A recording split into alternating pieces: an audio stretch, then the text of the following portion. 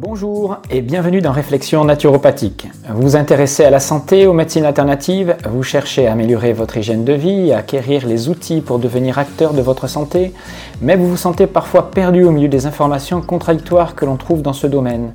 Alors bienvenue sur Réflexion naturopathique, le podcast qui apporte un éclairage nouveau et approfondi sur les questions de santé, de bien-être et de développement personnel.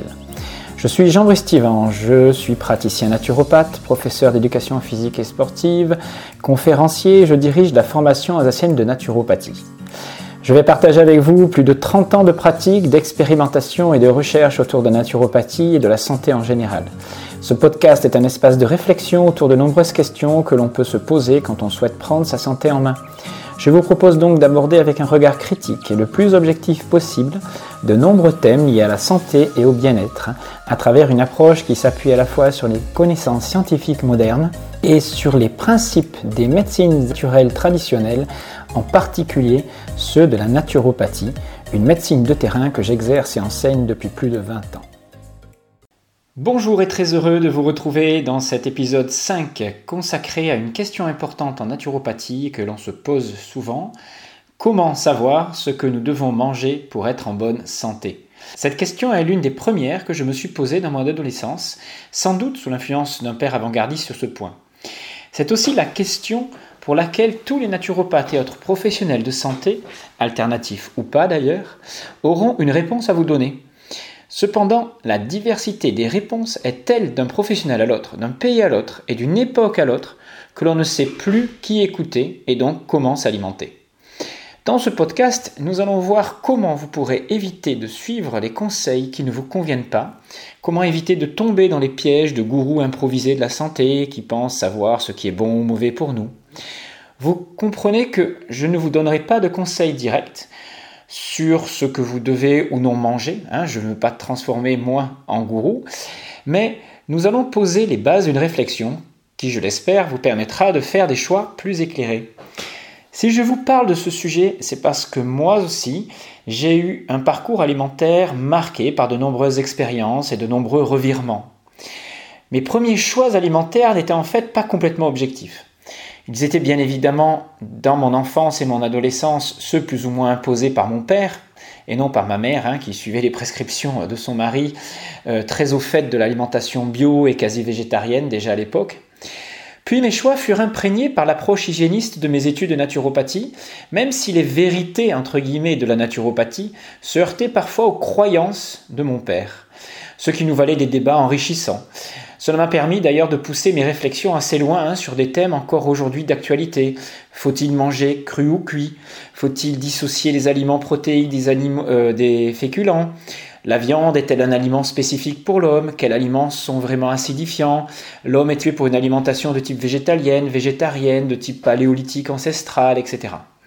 Alors vous vous posez sans doute encore ce type de questions et vous avez sans doute vos certitudes mais aussi vos doutes. Mais pourquoi est-ce donc si compliqué de trouver des réponses ? Tout d'abord parce que pour savoir ce que nous devons manger pour être en bonne santé, nous sommes obligés de nous appuyer sur des connaissances très précises de la physiologie humaine. Ce qui nous amène à nous poser de nombreuses questions. Avant de choisir un aliment, il est important de se demander comment est digéré cet aliment ? Comment est-il transformé et métabolisé ?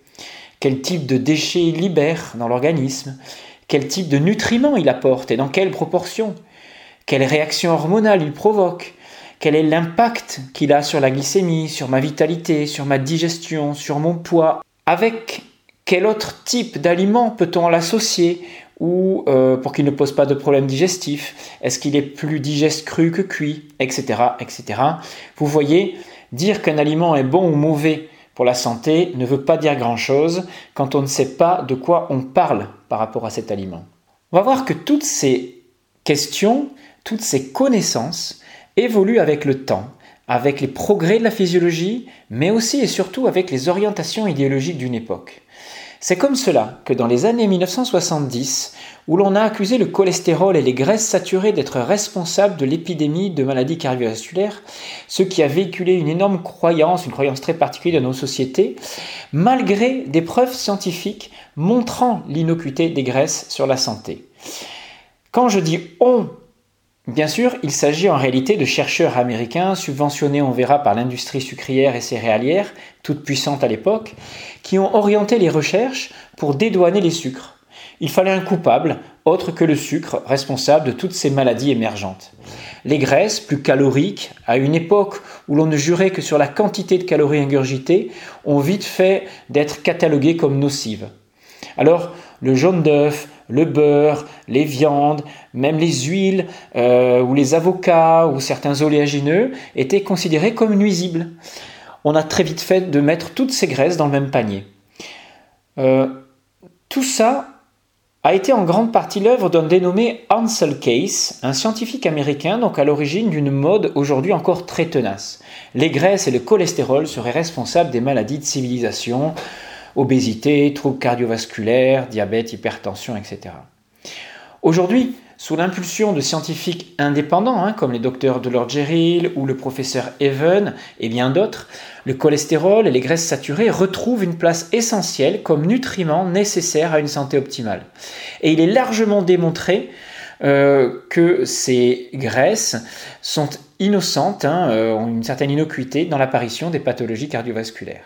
Sinon, comment expliquer que des peuples du Pacifique Sud, par exemple, comme les Kitaviens, qui reçoivent plus de 56% de leur apport calorique provenant des graisses saturées, l'huile de coco est une graisse saturée, meurent bien moins de pathologies cardiovasculaires que nous. Tout comme à une époque, les peuples inuits ou encore les peuples yakoutes de Sibérie, qui étaient adeptes de viande, viande de cheval, de produits laitiers, c'est-à-dire d'énormément de graisses saturées, tous ces peuples avaient une longévité aussi importante que la nôtre et un très faible taux de maladies cardiovasculaires. Ceci montre que la relation graisse, maladie cardiovasculaire, maladie civilisation n'est absolument pas établie. Alors cet exemple montre que nous ne pouvons que difficilement nous appuyer sur des théories nutritionnelles, à moins de bien maîtriser tous les phénomènes de la physiologie humaine et de rester très objectifs. Nous verrons aussi que on oublie souvent dans ces théories-là les facteurs psycho-émotionnels qui influencent aussi largement l'apparition de pathologies, tout comme d'autres questions environnementales. Alors, comment savoir si un régime végétarien, un régime Dukan, un régime Atkins, un régime Signalé, un régime d'Okinawa, etc. est meilleur que le régime dissocié, ancestral ou le régime Montignac ? Comment faire le choix entre le végétalisme, végétarisme, alimentation paléolithique, régime cétogène ? Le crudivorisme vaut-il mieux que le presque tout cuit de la macrobiotique ? Comment savoir si les céréales, les légumineuses ou les produits laitiers sont des aliments intéressants pour moi, ou bien s'ils vont me poser des problèmes de digestion ou même de carence ? On pourrait étendre tout ce type de questions à d'autres domaines de la santé. Par exemple, quel type d'exercice physique est le plus adapté à moi ? Est-ce que je suis fait pour faire du pilates, du yoga, du crossfit, de la musculation, du jogging ? Et on peut faire ça dans tous les domaines. Depuis presque 30 ans que je me pose toutes ces questions, après avoir testé les différents types de régimes alimentaires avec plus ou moins de succès pour moi, j'avoue que ce n'est que depuis peu que j'y vois un peu plus clair. Qu'ai-je donc fait pour cela ? Comment en suis-je arrivé là aujourd'hui ? Voici donc quelle a été ma démarche pour sortir des préjugés et croyances en matière d'alimentation. D'abord, j'ai dû sortir d'une forme de cécité, enfermé que j'étais dans des théories de l'hygiénisme alimentaire qui ont été à la base de mes connaissances et qui sont encore véhiculées largement aujourd'hui sur le net.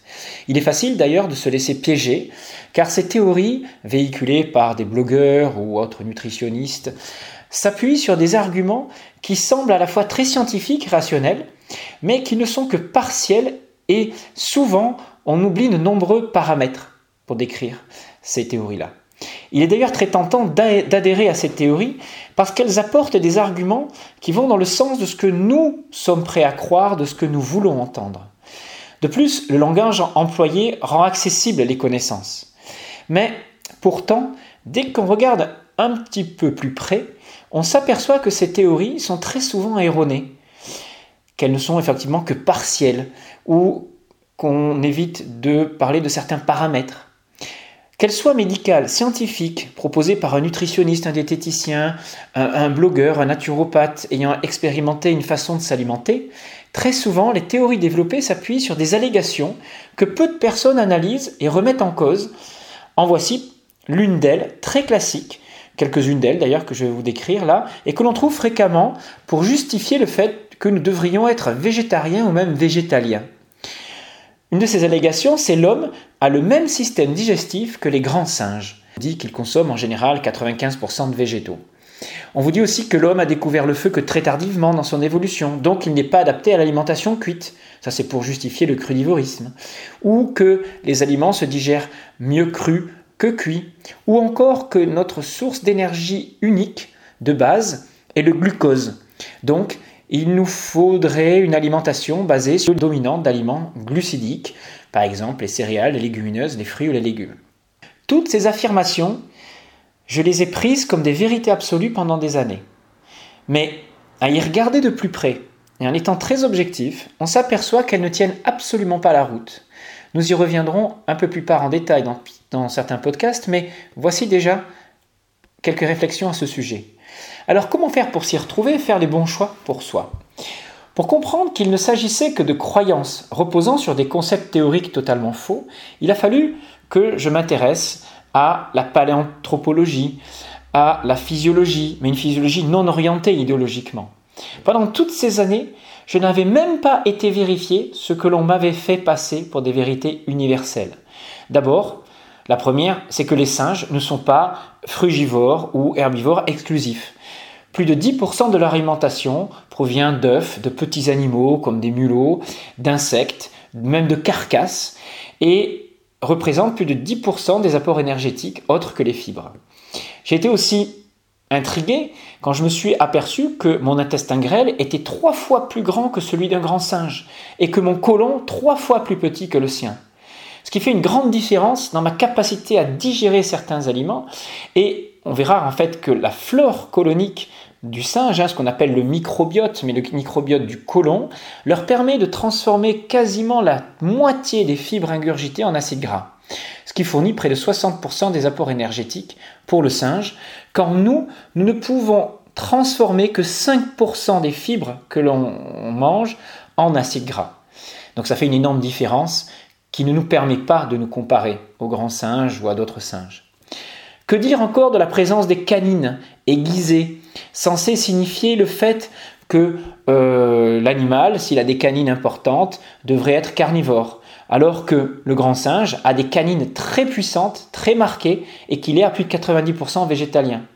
Les canines, en fait, sont des dents de domination, des dents de hiérarchie sociale, de hiérarchie de clan, qui n'ont rien à voir avec la spécificité alimentaire.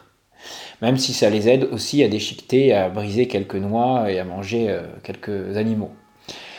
Quelle ne fut pas ma surprise non plus quand j'ai compris que mon système digestif était bien plus proche que celui d'un carnivore que d'un singe à 90-95% frugivore ou herbivore. Et ces théories et cette affirmation-là est tout à fait normale et compréhensible quand on sait que depuis plus d'1 million d'années, et surtout depuis ces 100-200 000 dernières années, nous n'avons survécu, en particulier dans les zones froides du globe, essentiellement que de la chasse et d'un peu de cueillette. Mais tout ça, cela veut-il dire que nous devons manger comme nos ancêtres chasseurs de mammouths d'il y a 30 000 ans ? Cela veut-il dire que le végétarisme ou le végétalisme n'est pas fait pour l'homme ? Et de quel homme parle-t-on ? Sommes-nous vraiment tous égaux face à l'aliment ? Nous répondrons à ces questions dans la deuxième partie, d'ici une dizaine de jours, dans le prochain podcast. Retrouvez toute notre actualité sur alsacenaturo.com, nos stages, nos conférences qui ont lieu dans l'Est de la France. Et pour encourager ce podcast débutant, soutenez-nous, mettez-nous des étoiles et faites-nous connaître. Je vous souhaite une bonne réflexion. À très bientôt.